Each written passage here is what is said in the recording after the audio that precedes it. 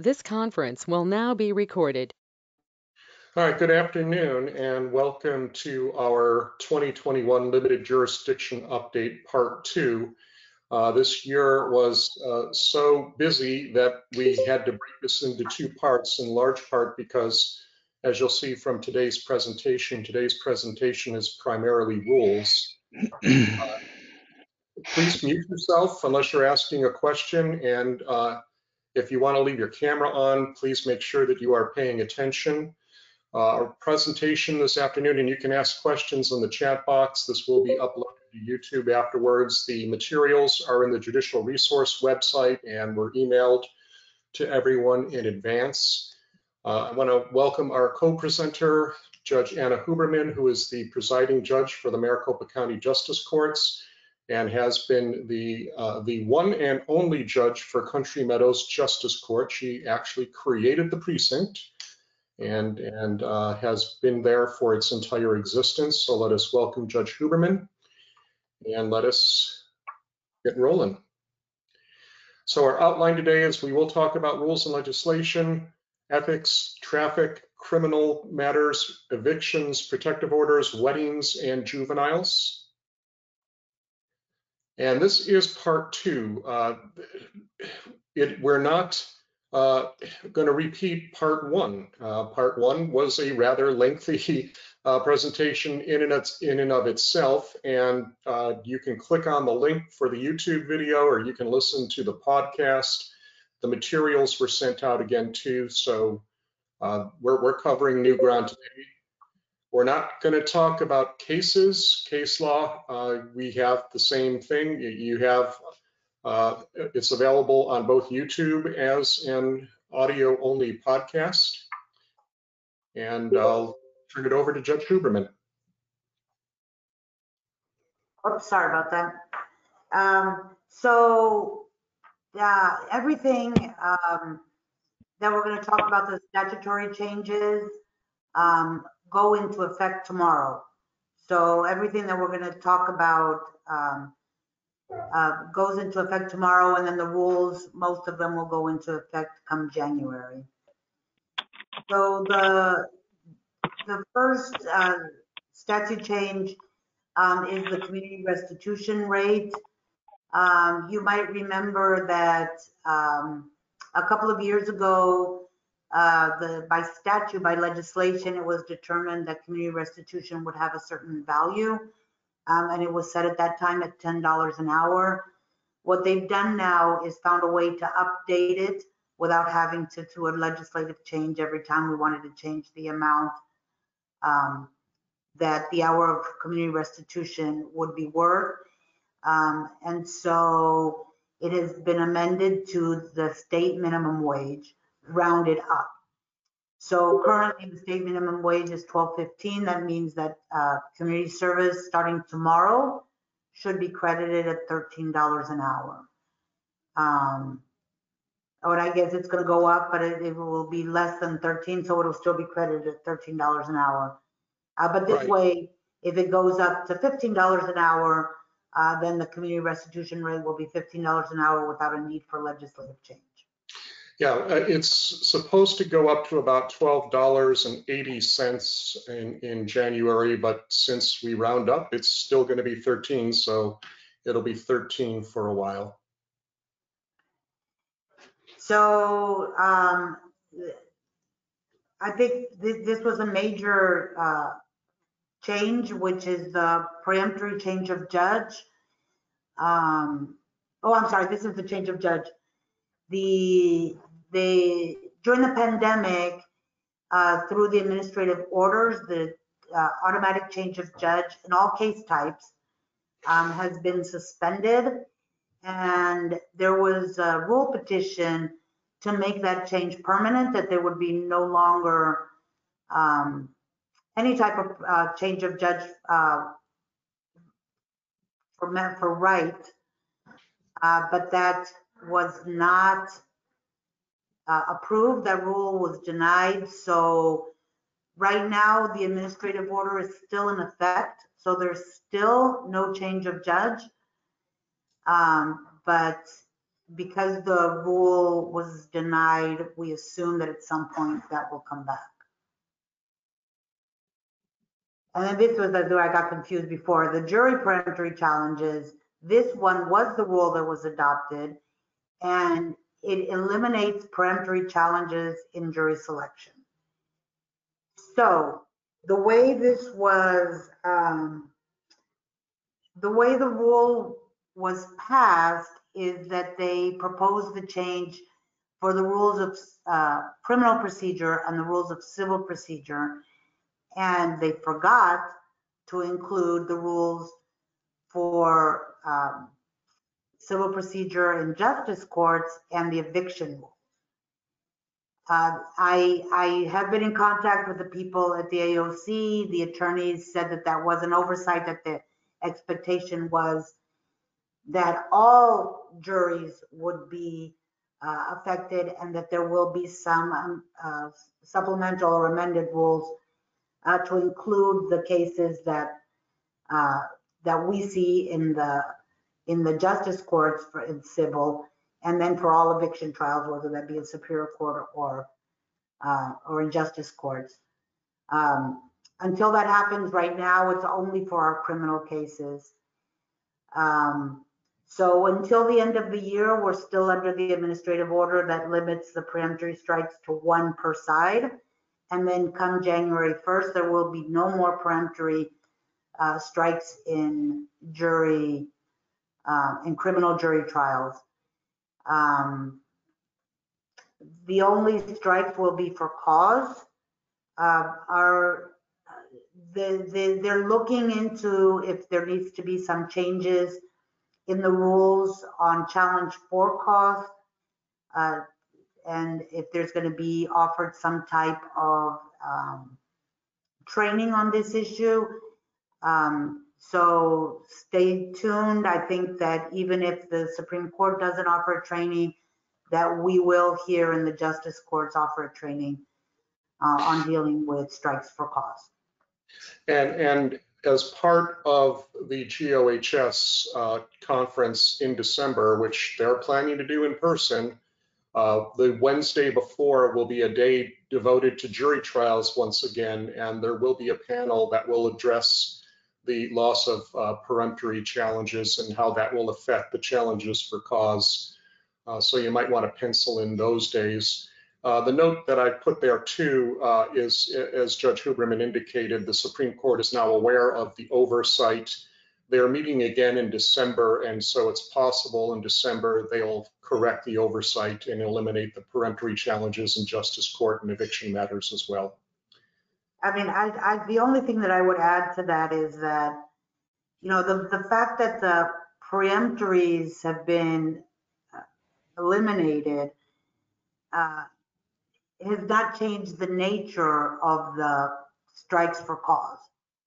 A strike for cause is still a strike for cause, and there is no, unless some of those rules change, that it doesn't make that the standard for cause has to be higher or lower or whatever because there's no more peremptory challenges. But I still think that's something that there will be training on and that we'll be talking about. All right, and then the last, go ahead. This one's yours. Oh, I thought you were going to say something. The service by publication, this just made it clear that the party can initiate service by publication without needing a motion and order from the court to do so. This was always the case, or the practice that we had in justice courts. The parties would publish, and then they would, because when service by publication, it requires that a default hearing have, that a default judgment have a hearing first, then we were getting the due diligence information at that hearing. So this was always the practice in the justice courts. Now it's specifically written into the civil rules. Okay, and I'll remind everyone that if you leave your camera on, you'll be memorialized forever on YouTube. So make sure you're paying attention, or you can turn your camera off. All right, we're going to talk some judicial ethics. In part one, we went through some of the judicial decisions. Now we're just going to limit ourselves to some of the rule changes. There were a couple of rule changes that will make it a little more interesting for judges, because in the past, judges have been very hamstrung in what they can respond to. Judges run for election and can't really say very much. Their opponents can say whatever they want and not face any recriminations unless they actually win. So now they've added comment 7 to Rule 1.2. Which does allow a judge to respond concerning the judge's conduct or to false, misleading, or unfair allegations or attacks upon the judge's character or reputation. And allowing that can serve to restore or maintain public confidence in the judiciary. Along the same lines, 2.10E, they've added a judge may respond directly or through a third party in writing via social media or broadcast media or otherwise to allegations in the media or elsewhere concerning the judge's conduct in a manner or to false, misleading, or unfair allegations or attacks upon the judge's character or reputation. And the comment there again says that this can help to serve or restore public confidence in the judiciary. Even with these changes, I say never approach the line, let alone cross the line. So I'd still be very, very careful with any public statement that you're going to make, and never hit that send button in anger. Make sure that you have settled down before you release that. And I'll turn it over to Judge Huberman for traffic cases. All right, so this I think we've been talking about this. This should come as a surprise, but as of tomorrow, there will no longer, driver's licenses will no longer be suspended for non-payment of civil fines. Not only that, from what I've read, there's approximately 30,000 driver's licenses currently suspended in the state of Arizona. And tomorrow the MVD is going to lift all of those suspensions that are for non-payment of fines. So I personally don't know exactly what to expect from the MVD. If they're going to require anything additional from any of the people who have their license suspended, but going forward, they will no longer be suspended, and they do not require the defendants to actually do anything. There's no more having to go there and pay the fee to have it lift the suspension, that they're all going to be automatically lifted. Last I heard, we're still trying to work on whether there's still going to be a $30 default fee on cases that they don't pay. The fines will still be defaulted if the person doesn't pay, but their license will no longer be suspended. And then it looks like the county attorney did say we can continue to charge the $30 default fee. Okay, I hadn't heard that last update. And then a lot of people think that this means that now there's no consequences and that people won't pay their fine. I think it's a matter of waiting and see what will happen. I think that people who pay their fines are still going to continue to pay them. And the people who didn't pay them before, obviously now, won't be paying them. But the cases will still go to collections. So they will still be in FAIR, they will still be in collection, they will still go through all the collection procedures and the tax intercepts and all the other stuff that was happening. So it's not that the fines are going away, just the suspension of the license. And then, except for DUIs now, every fine that is a mandatory fine that before we could not eliminate can now be mitigated. if there's a hardship. I would suggest that anytime that any of these fines are mitigated, that there be a specific finding, whether it be on the record or written in a note in the file saying that you have found hardship and that is why you're mitigating the fine. It is, I think a lot of, it's easy for all of us to fall into a practice of talking to the defendant and determining that they can't pay and just reducing the fine. But it does really require a finding of hardship. So I would suggest that always be done. So any fine that before could not be mitigated, I'm contracting without a license that had a mandatory fine. I don't want to give registration because that comes later. There's a specific thing for registrations now. But any other mandatory fine it can be mitigated lower than the mandatory fine. And I do want to interject here about lack of insurance, because I did get a question that, well, does this mean now that a defendant doesn't have to have a motor vehicle record to suspend or waive the fine for lack of insurance? Well, if you found hardship, presumably yes. However, keep in mind that you do need the motor vehicle record to not suspend the driver's license for lack of insurance. So if you don't have that motor vehicle record, your license will still be suspended.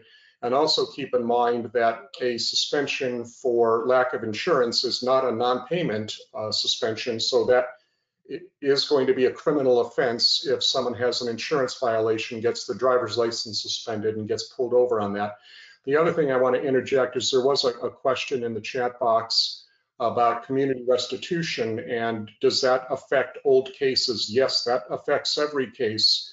Our computer systems are going to automatically, supposedly, change those to $13 starting tomorrow.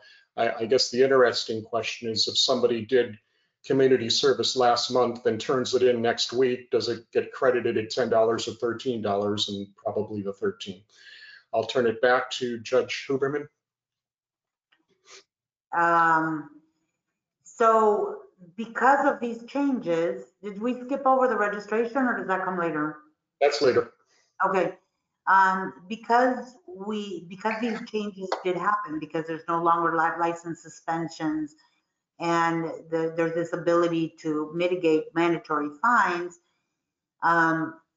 the civil traffic rules have to be amended just to conform to these statutory changes. So they've removed the references to suspending licenses and the changes in the forms and everything that's related to these statutory changes. And then the new rules now have changed. We did propose a shorter name, but the rules are now going to be called Rules of Court Procedure for Civil Traffic, Boating, Marijuana, and Parking and Standing Violations. Because marijuana now did get added, and it's a civil offense, but not a civil traffic offense. So it's a category all of its own. And so it was added into these rules, but the name, had to be updated. So the changes were made to add all these marijuana and all the parking violations into these rules. And again, it removes the suspension of license and changes a lot of the mandatories, right? The must to shall, the must and shall to make them not mandatory. And then this is what I was mentioning, the registration. Now all registration violations, if the defendant shows proof of registration, it is dismissible. The offense can be dismissed. Remember, before, one of the registrations not only couldn't be dismissed, but actually carried a mandatory fine of $250. So now that if they show proof of registration, that one can, that charge is now dismissed.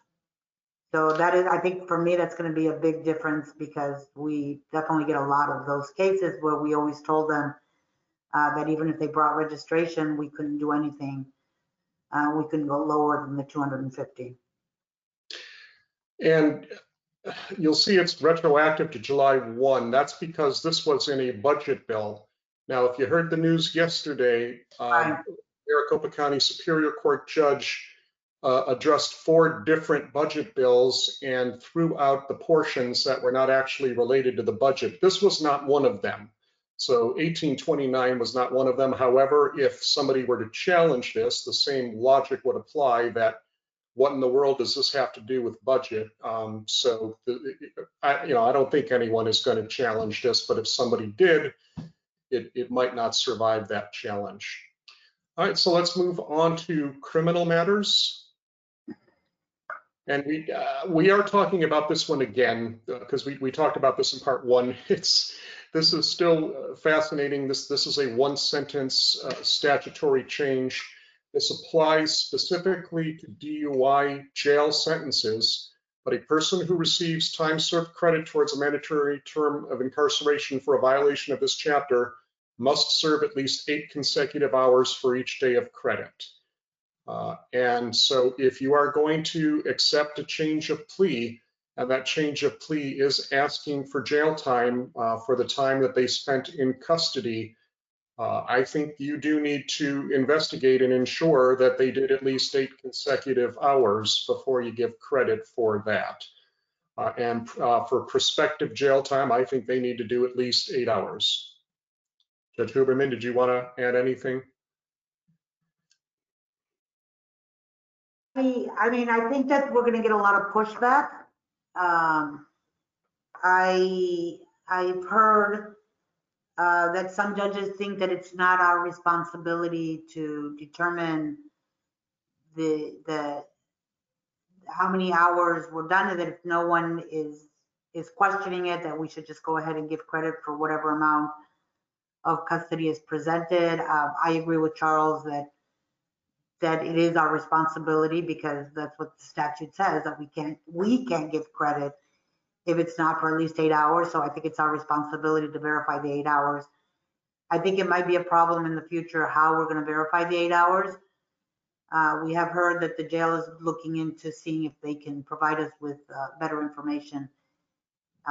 So we would have a clearer idea of what time the person was taken into custody and what time they were released. And you're going to hear defense attorneys argue that case law does say that any part of a day in jail is a day in jail. And that is case law. However, statute can change case law, and this is a specific statute that specifically applies to the DUI offenses. All right, this one is a good one. Yay. For years, we've complained that 13-905, you could set aside DUI, you could set aside reckless, but you could not set aside criminal speed, which actually made a criminal speed violation more serious for someone, for example, who may be applying for citizenship. Well, now all of the criminal Title 28s will qualify for set-asides. They can still be used as priors. They're still subject to ADOT penalties. ADOT never forgets, never. So don't worry about that. So there may still qualify for points and other suspensions, but you can set it aside. And so then it's up to that person to ask their attorney, what exactly does that mean? I can tell people, although we're going to talk about that in effect too. So there are some various criminal statutory changes to the rules because of the statutory changes. And we saw that some of these were required because of the pandemic, but Rule 26.10 was amended regarding fingerprints within 30 days rather than the time of sentencing. 29.3 reduces response time to an application to set aside to 30 days. And then 29.7 was added regarding the certificate of second chance. Rule 7.6C2 is added regarding failures to appear for bond forfeiture hearings, and that's a typo that is actually going to be in effect on January 1, 2023. All right, the certificate of second chance, and this has caused a lot of heartache. A lot of judges have asked a lot of questions, and here is the simple answer. This doesn't change anything about the set-asides, what it means or what it does, except we're going to give the defendant a piece of paper. And if you're going to grant a set-aside, you do have to determine whether or not you're going to do the certificate of second chance. There's no blowback on you if you do a certificate of second chance and the person goes out and kills somebody. Although, you know, if you're giving a certificate of second chance for someone who is guilty of criminal speed, there's no reason that that's foreseeable, but there is judicial immunity. We do finally have forms for that. When I did this, this said draft. I've crossed through the draft because the final does look essentially like this. And so this is the application for a certificate of second chance. At the end of the presentation, there's a link to the Hightail website where I put in all of the new legislation. Nearly everything that we've talked about in part 1 or part 2 is in that website. And I put the final forms in there as well. So you'll see in the order, and this is the order for a set-aside. It's now a little longer, and you are going to decide whether or not you're going to grant or deny the application for a certificate of second chance. Why this is kind of unfortunate is the legislature didn't have to make us do this extra piece of paper. They could have just changed the definition of set-aside to say, by the way, when we set aside something, this is what it means. But they didn't, and so we do have to create that other piece of paper. And terminating probation. Can I just say there, though, I guess that anytime there's a petition to set aside, it ends up in the basket for the judges, you know, for what signature. For those of you who are pro tem, you might want to be sure that your judge does want you to sign those set-asides before you do that, you know, because I don't know what the criteria that each judge has for set-asides is, and that may be something that it's good for you to have this information, but it may be something that the judge may not want the pro tems to sign, and I would just suggest that's something that you should probably find out with the court before you start signing these. And that is a good tip. Leave it, for the most part, this should go to the judge who did the trial. So unless you did the trial, you shouldn't be doing it unless the judge has retired or is no longer available. So thank you. All right, terminating probation, and we did talk about this in part 1, but I think this was another major change that we are, if someone is on probation and we're going to terminate probation, we do need victim input, and we do need to determine whether you have to issue an injunction against harassment against the defendant. If you think you need to issue the injunction against harassment against the defendant, then maybe it shouldn't be granting terminating probation. So just keep that in mind. All right, and representation and bond and release conditions.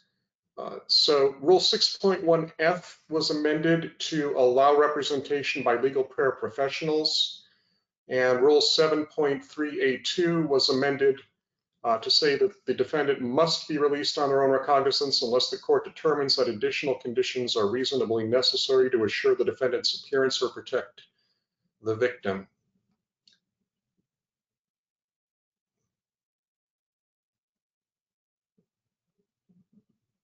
All right, so there's a question, doesn't the statute say to issue a certificate of second chance if the person has not previously been given one? That is correct, and if so, been given one by this court or any court. The certificate of second chance applies to the criminal offense. So if you're giving a certificate of second chance, it's only for the convictions that you are setting aside. It doesn't apply to any other convictions. There is a new financial affidavit form that was adopted on July 2. It is a one-page form. It's a much nicer and much cleaner financial affidavit form than the one we've been using forever. And interestingly, on this one, the judge does not have to sign it at the bottom. So keep in mind when you are appointing a public defender, when the AOC comes and does their audits, they do look to see that financial forms are in the file. All right, and this one is just in for the sake of completeness. We're not going to get a lot of these, but Rule 11.4b was amended regarding qualifications and disclosure of expert witness reports regarding the defendant's mental status. And telephonic arraignments, we can thank Judge Andrew Hedinger for this one. And one of the interesting things about the rules of criminal procedure is in the past, it did talk about audiovisual arraignments. Well, telephone is audio, it is not visual. So arguably, telephonic arraignments were not appropriate. Now, because of the Supreme Court administrative orders during the pandemic, they did make telephonic arraignments acceptable. And this rule change effective January 1 will make that permanent. So we can do telephonic arraignments. The 100-mile limit has been eliminated. Correct. And so for marijuana expungement, Rule 36 was made permanent. That had previously been adopted because of Prop 207. We've talked about this before, so that is now permanent. All right, Judge Huberman, evictions. Okay, so again, as part of the trend that we've seen by the legislature, kind of incorporating some of the things that we did on an emergency basis during the pandemic, and one of those was virtual appearances and eviction actions. So that is now included as a statutory change. So now in special detainers or forcible detainers, so in all eviction actions, any of the parties, whether it be the attorney or the witnesses, defendant, can ask to have their initial appearance remote, to appear remotely, either by phone or by video. If then it gets continued because you're setting it for trial or something, then it is the discretion of the court if you want to hold that in person or not. I can say that personally as a judge and as in my role as the presiding judge, I am encouraging all courts to continue with the remote appearances. The experience was that more people appeared with the virtual appearances than when they had to come in person. I think that, you know, the fact that it was the pandemic and that some of these people were home anyways, or they were in a worse financial situation because of the pandemic or whatever it may be, could have been one of the driving factors to have them appear in person. But we don't know exactly, you know, how this is going to work out. And I think that we should still continue to offer these virtual appearances. Someone should not have to take a day off work because they need to come to 10 minutes to their court appearance. So I am encouraging that we do allow, and then now by statute, we must allow them in these eviction cases. So then the rules that were changed in accordance to this legislation now amend the summons that it has to include the fax number. I can't imagine who's going to use a fax number, but the email address and the website of the court so the litigants know how to contact the court, and that it has to include the language saying that they may participate by phone or by conference, and that they should contact the court 2 hours before to get instructions on how to do so.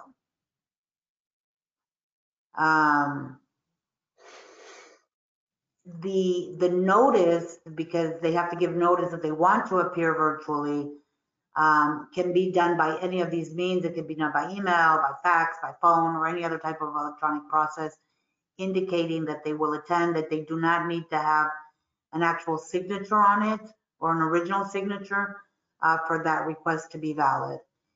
And then the fact that they didn't give notice should not really be a basis for anyone to deny them that appearance. What we definitely don't want is someone to appear virtually and the judge say, I'm going to consider this a default because you didn't give notice that you are appearing virtually.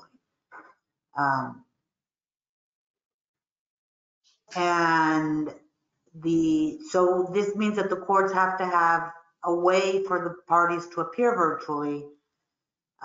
So, the courtrooms up until now had been set up either with Court Connect or with Scopia. So all the courts actually have the technology and have the setup for these virtual hearings. At some point, Scopia is going to go away and it will only be through Court Connect. But again, it is the obligation of the court to have something set up because the parties have this opportunity, and we can't just say, I forgot to log into Court Connect, and so whoever was there didn't get to appear or something. And then, it's up to the court to allow the people who did not give notice that they were going to appear virtually. There's nothing that doesn't allow that appearance. So again, like I said at the beginning, I would encourage that everyone continue doing remote appearances and allowing people and actually encouraging people to appear remotely.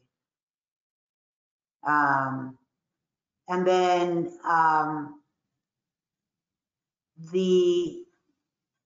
there was just a cleanup, and I think this was Charles who caught this, that in the residential information sheet that we were attaching to all evictions, that the language was part of the rules.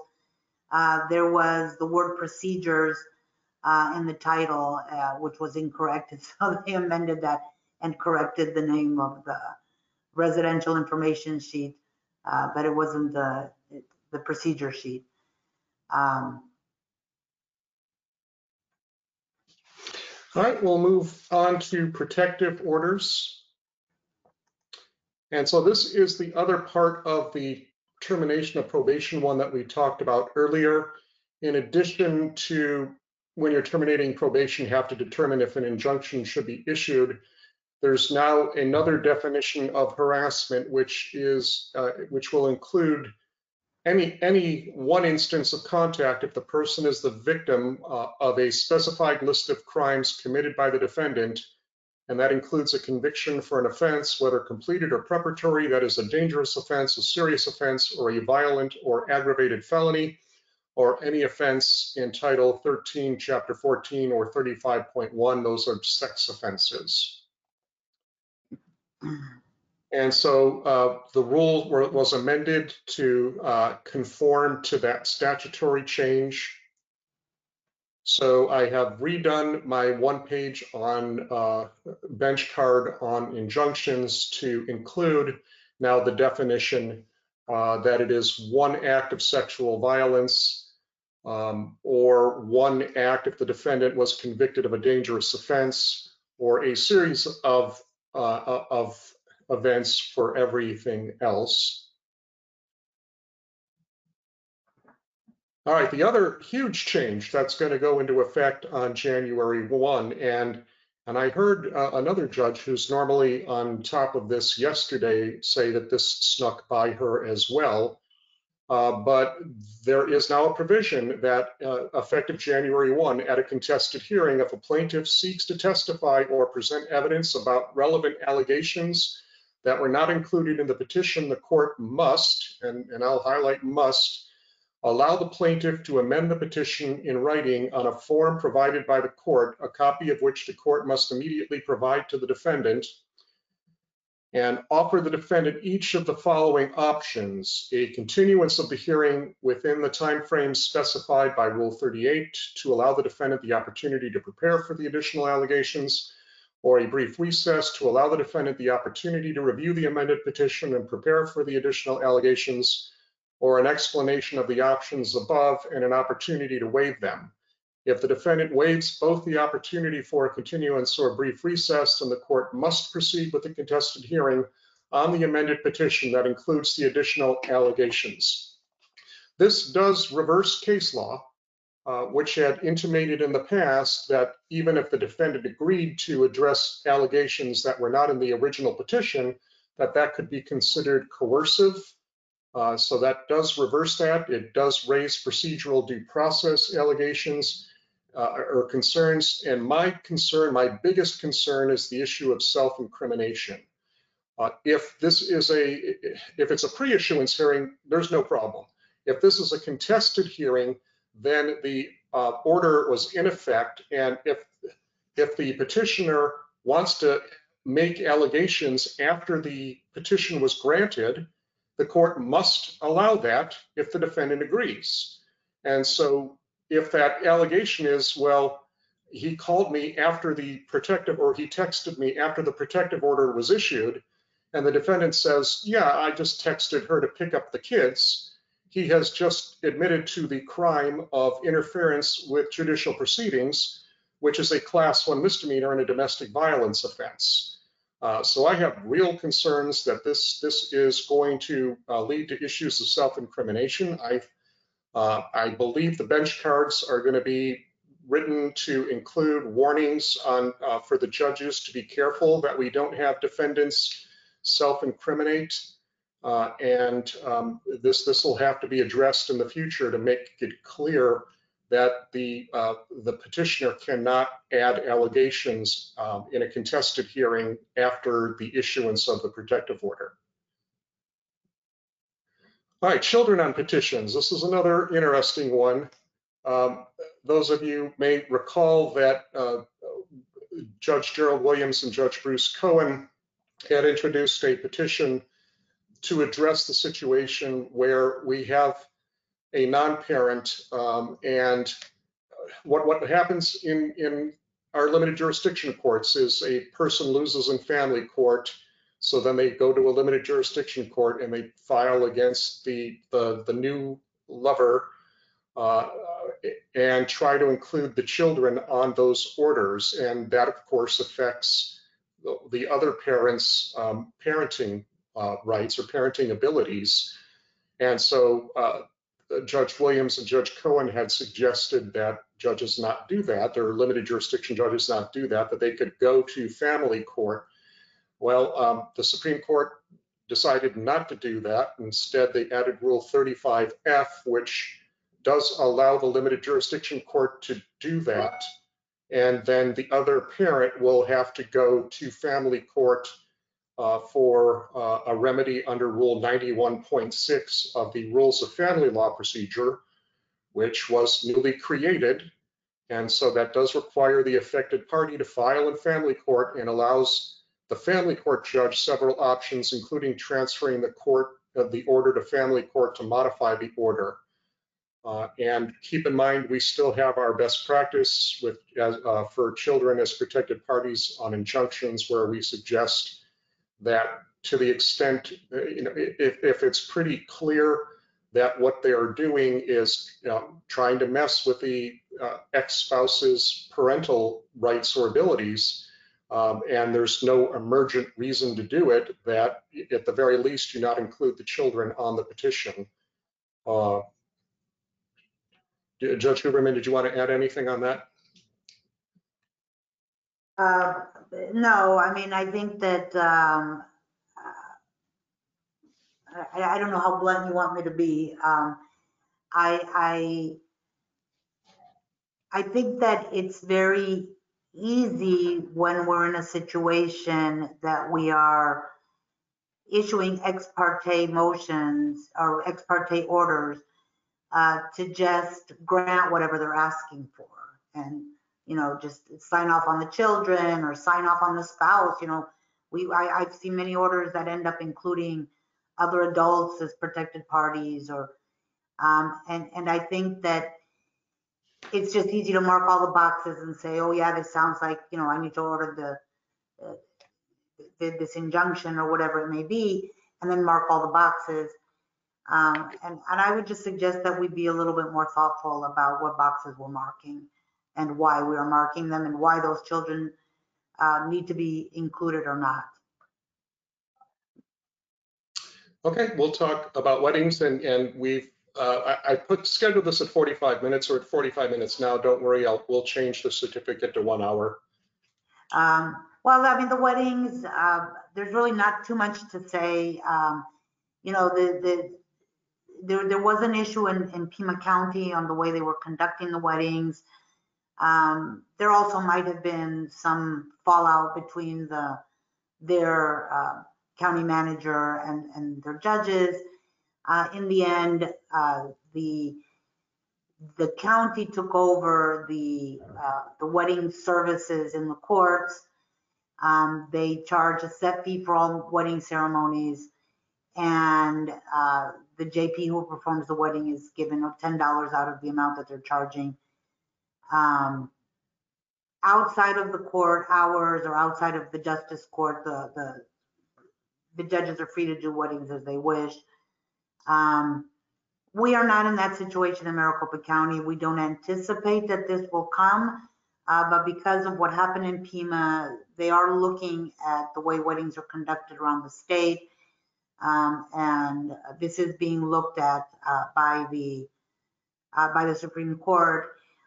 In truth, because of internal policy in Maricopa County, Pro Tem should not be doing weddings in co-located facilities if there is an actual elected JP there to do them. So you all should really not be doing weddings. Weddings may be done in the standalone courts as long as those exist. They will exist for maybe 1 or 2 more years. Those can be done if the judge is not there. So in as much as you are as pro tem doing wedding, just be sure that you are keeping the involvement of the staff to a minimum. They should not be involved in collecting money, in signing or preparing the licenses or any of those things. Just be aware that this is being looked at, and that we should be sure that we're following, that we're adhering to all the policies and all the canons on ethical conduct as to the weddings. And I also do want to clarify a couple things about weddings, because there does seem to be confusion, and there really should not be confusion. Weddings before 5 o'clock, you can do weddings before 5 o'clock for anyone, not just military, as long as you don't take money. And as long as it does not interfere with court business. So if you've got people waiting in the courtroom, you can't do a wedding. If there's no other court business, you can do a wedding before 5 o'clock. Do not take money for that. And I'll say that again, do not ever take money for a wedding before 5 o'clock. I don't know how to be more clear, and yet it does happen. There was a question about the form attachment E. That policy has been in existence for years, so that has supposed to have been done all along. And also, this last point, make sure that court staff is not involved or they're minimized in their work effort in the collection of money for weddings. We'll talk briefly about juveniles, and this became less of an issue with the Supreme Court interpreting the statute in a way to, well, we'll say 8-221 was amended to require the court to appoint an attorney for all juvenile delinquencies before the first hearing. And so that would have included the matters that we see in limited jurisdiction courts. If your court handles juveniles, then we would have been required to appoint an attorney before the first hearing. which is insane because we don't have attorneys available for the most or at all at the arraignment or at the initial, and so this really would not have been an option. Luckily, the Supreme Court concluded that the legislature could not possibly have intended that. So they amended Juvenile Rule 10b to clarify that the appointment of attorney for indigent juveniles before the first appearance is upon the filing of a petition. And so since we don't have petitions in limited jurisdiction courts, this will not apply to limited jurisdiction courts. They also threw indigent in there, which was not in the statute either. So the Supreme Court did clarify that on the theory that it couldn't possibly have meant what it did. If for some reason it does apply, then we would have to begin an advisory with, the court has already appointed the public defender to represent you. The public defender is not here, so you can waive the attorney and proceed today.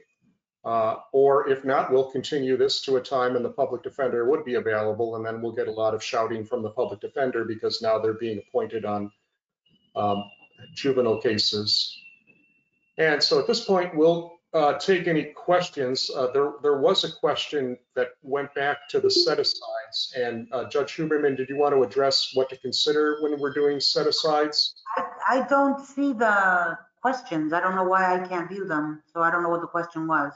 The question was to address the standards for set-asides. They were sent privately to me. Okay, so the standard for the set-aside is just that all of the terms of the sentence have to have been completed. So that is the only thing that is the real standard. But it also is that the person that, you know, I believe at least that it needs to show that the person has learned from their mistake and, you know, is not going to do this again. And if they come in the day after they were sentenced, once they paid off the fine and asked for the set-aside, you know, that's kind of up to each person to determine if they believe that that person actually is deserving of that set-aside at that point. I know that there's one particular attorney out there who is in their set-asides specifically writes in their motion that the fact that not enough time has gone by is not a basis to deny the set-aside. I personally don't agree.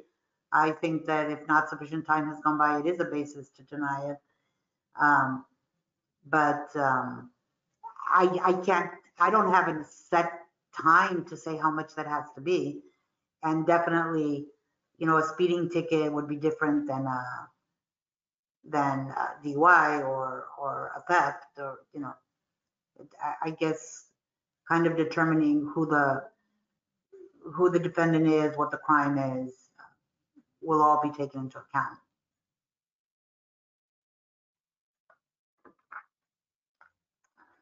And I agree with that. I mean, what you want to look at, if the defendant has done everything you've asked them to do, then that certainly works to their advantage. But I also do want to see a period of time where they have remained law-abiding, and that the period of time where they've remained law-abiding would depend upon what the offense is.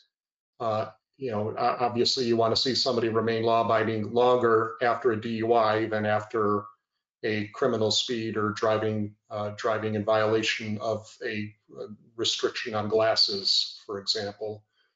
So, all right, any other questions? And if you have a question, you can turn the camera on.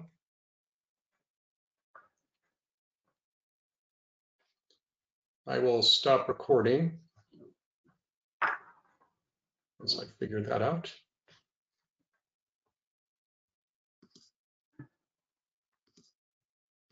This conference. All